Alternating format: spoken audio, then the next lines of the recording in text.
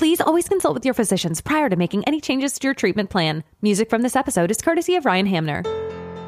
Welcome to Living with Scanxiety, the Cancer Podcast, a podcast geared to help you navigate the pediatric cancer world. As a mother of a child who battled a soft tissue sarcoma for over a year, your host, Rosaria Kozar, understands and will help guide you through your journey. She brings the knowledge of experts, families, survivors, and other organizations tied to the pediatric cancer world to your doorstep. Her mission is to inform, support, and promote hope for you and your family. This is where hope lives. This is where hope thrives. Together as one, we all laugh and we cry. I think that was a surprise in the sense that I just had no way to fathom what was ahead of us when he was first diagnosed. Like, if someone told me, I don't think it would have, I wouldn't have sunk in, and I don't think I would have comprehended it. Welcome to the show. This is Rosaria Kozar. Today we're going to be talking to Heather, a physicist outside of the Boston area. Her son Matt was diagnosed at 19 months with stage 4 high-risk neuroblastoma. And she's going to be discussing 3 surprises that came up during treatment and also the difficulties of having 2 children. So her 19-month-old Matt and her 4-year-old daughter during treatment. So welcome, Heather, to the show. I'm happy to be here today and chat with you. The pleasure is all mine, Heather. And before we get into the meat of the show, so to speak, I was wondering if you could tell me what happened after the pediatrician told you your son had cancer, so we can get a background of you and your story. So we went in around 11 a.m. that Monday morning. So that Monday was June 10th, 2013.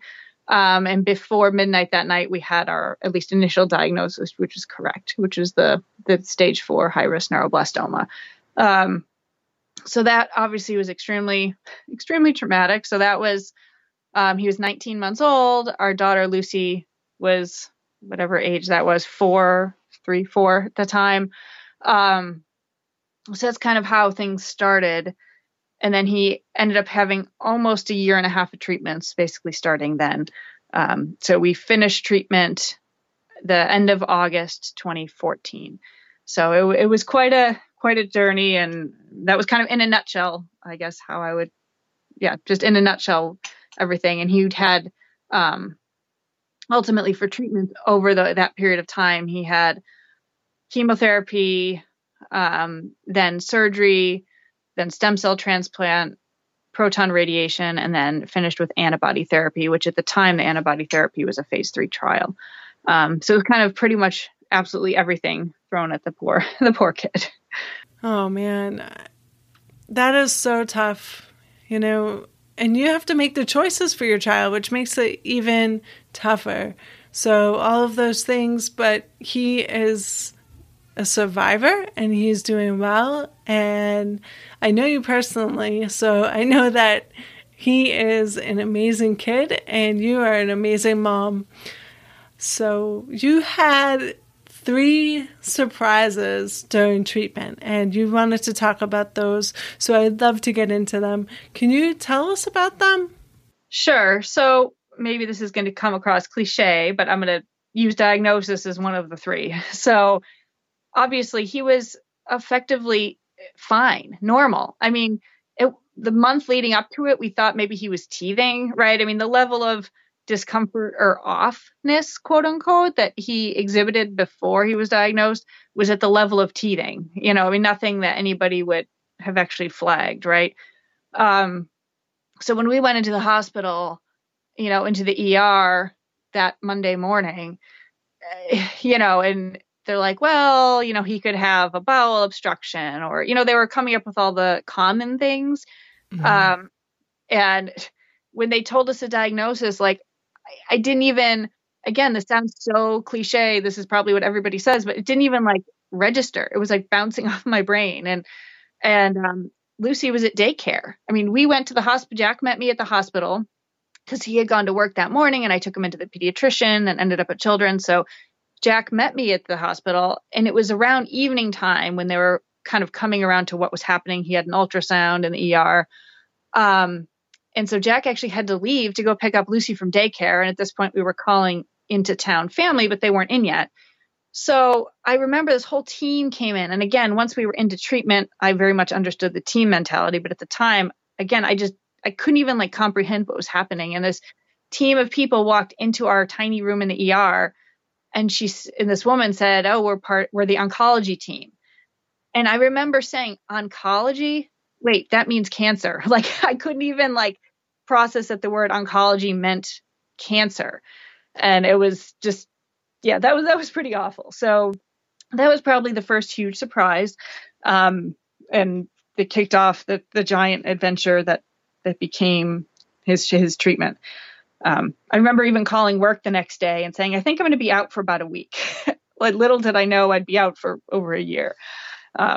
So that was the first one. I don't think that's cliche at all. And it might sound cliche for someone who hasn't been through it, but having been through it, it is a shock. I mean, you get this diagnosis that you would have never thought of, and it's heartbreaking, and it's flight, fight, or freeze, and it's just really painful. I don't know what else to say. So it is really shocking. It shocks you to your core, which is, I think, pretty much a natural instinct for any parent. And that said, you brought up work. How important was it for you to have a supportive workplace? I mean, it was amazing. I mean, it was absolutely amazing. I mean, my employer and my husband, Jack's employer, were both phenomenally supportive. We were blessed that we have good insurance. I mean, we had roommates when Matt was going through chemotherapy that we saw their care being dictated by their insurance coverage. I mean, not in a extreme way, but just even in some quality of life ways. Like we had a roommate that, it was like a Friday and he could go home based on his health at that moment, but he needed some blood work or something on Monday, but insurance wouldn't pay for him to come back. And based on what they had. And I mean, we were extremely blessed, both with the support at work and then just the insurance coverage for us made it so that Matt's care was 100% dictated by what he needed. And we were able to be there with him. And I mean, it was thanks to, all of that we could focus on him and ourselves and do the right thing to basically make him survive. I mean, that was huge. That's devastating to hear that the other child didn't have the same support and couldn't get the same care. But at the same time, I'm happy that Matt did get the care that he needed and that you both did have great insurance. So that wraps up the first one. So what's the next surprise that you went through? Again, these are probably cliche, but I think just how hard the entire treatment process was. Like I said, it was like 15 months or whatever that was. And, people would use the analogy of a marathon. And I disagree with that. I think at one point, and this may sound crass or something, but at one point, Jack and I were joking that it's like a war. And not because it was adversarial or anything, but because it almost felt like mini battles and skirmishes and that we were like in the trenches every day. And we'd have these reprieves where we'd be out of the hospital, but then even that wasn't a true reprieve because we were still caring for his central line at home. We were doing injections at home during part of the antibody therapy. I mean, he was on morphine or oxycodone for significant periods of time. So if he was in the hospital for a week, during antibody therapy in the hospital, he was on morphine for a week. And then we need to do oxycodone to wean him off for another week. And then we'd have to get ready to go back in again. And then it was just, it was longer than a marathon. It was just this constant ups and downs. And it felt like you were kind of in the throes of it for a really long time. And it's not that there weren't good moments. It was just the level of stamina required on our part was shocking. And if it was you would never choose to do it, obviously. And only reason one reason I think we could do it is because we basically had no choice, right? It's like, this is what we have to do right now. And so I think that was a surprise in the sense that I just had no way to fathom what was ahead of us when he was first diagnosed. Like if someone told me, I don't think I wouldn't have sunk in, and I don't think I would have comprehended it. Thank you so much for saying that, because a lot of that probably resonates within a lot of other people. I know for myself, I kind of would agree with everything you just said there. And especially the part that you pointed out, why are you going through this? You're so strong. And how are you doing that? Well, you're doing it because you have to. And oftentimes so many people would say, how are you doing this? Or I couldn't do this if I was you. And the answer to that is yes, because you don't have another alternative. So thank you for pointing that out. And what is the last one? Yeah, I think the last one was related to side effects. So I guess a big surprise for me was, at all the different treatment steps, we had to sign all the consent forms, and they would talk to us about long-term side effects. And I was surprised at the side effects, which I guess had I thought about it in advance, maybe I would have thought about it. But I was surprised at how potentially severe they are, and then also how upset they made me. And at one point, I absolutely loved our doctor, and she was kind of blunt with us. She would answer, both my husband and I are scientists, so we'd ask a million questions, and she'd be patient and answer our millions of questions at the deepest technical levels that we wanted. But I think at one point she basically told me, Heather, she basically, in the nicest, most wonderful way for me possible, said, Heather, cut it out. This drug is going to make him live. Some hearing loss is okay. And because I remember being really upset about his hearing loss because he had some ototoxic chemo drugs. And I remember being like disproportionately upset that he was going to need hearing aids and hear the world differently when, he was born with perfect hearing. And in the scale of, cancer treatment, live or die, hearing loss is nothing. But I remember like some of those side effect things, and there's other things that just like really struck a chord. And that surprised me how much those things affected me. And I don't know if it was because I could wrap my head around that better than other things, or if it was just like a straw that broke the camel's back or what. But even to this day, some of the side effects it's just frustrating that we're extraordinarily thankful he's alive, but then there's all these like side effects that we have to kind of watch and that are just so hard in their own way that he kind of is going to take with him for the rest of his life. Yeah, that's the absolute worst. You battle cancer and now you have all these side effects. But at the same time, Matt does have you and Jack, who are amazing parents, and his sister Lucy, who are there, all of you, there to support him throughout his journey post treatment and survival. And I want to switch gears and ask you, how did you manage having a healthy daughter and a sick child? Because I know that Matt was in quarantine because he had the stem cell transplant, so you couldn't hide his diagnosis. So how did you tell Lucy? How did you handle that? So once we got into a rhythm with his treatments, we would alternate nights in the hospital. So we had this whole routine where maybe, let's say I was in the hospital with Matt at night, and then Jack was home with Lucy. Then what Jack would do is he'd drop Lucy off at daycare in the morning and then come into the hospital. And then mid-afternoon, I'd leave the hospital and go pick up Lucy from daycare and have dinner with her and spend the evening with her. Well, then Jack spent the night in the hospital. So we did every other night. I guess I didn't mention, like, through all of Matt's treatments, almost all of his treatments were in the hospital inpatient. So he'd spend a week in the hospital for chemo, and then a few weeks home, and then a week in the hospital, then a few weeks home. And then stem cell transplant was like over a month in the hospital.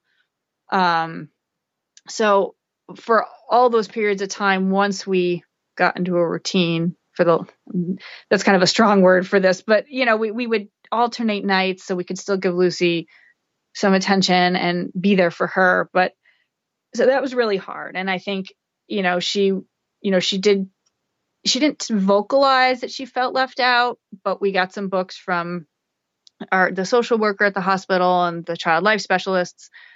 There's one book that was called What About Me? And it was, for an older sibling with a young sibling with cancer. And I remember the first time I read that by myself before I even read it to Lucy, I burst into tears. I couldn't even finish reading this children's book. Like, I was just bawling.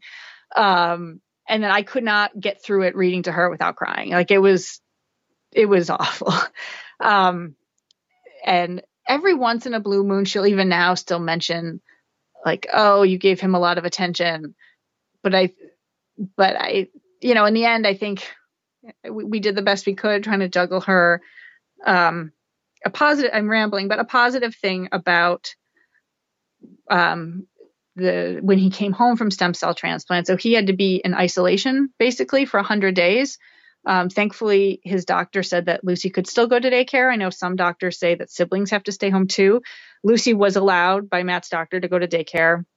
But I mean, the only child Lucy or Matt saw for basically all of treatment, and especially the 100 days post-transplant, was Lucy.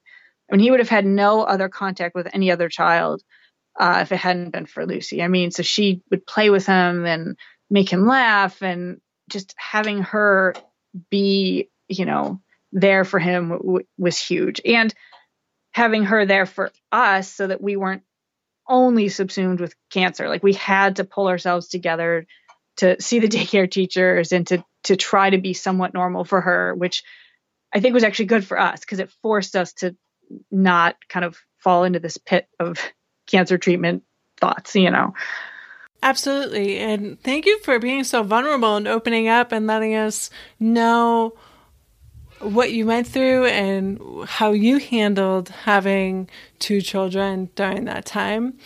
And I just want to say, Lucy is so lucky to have had that sense of normalcy, because a lot of children, like you said, cannot go to daycare.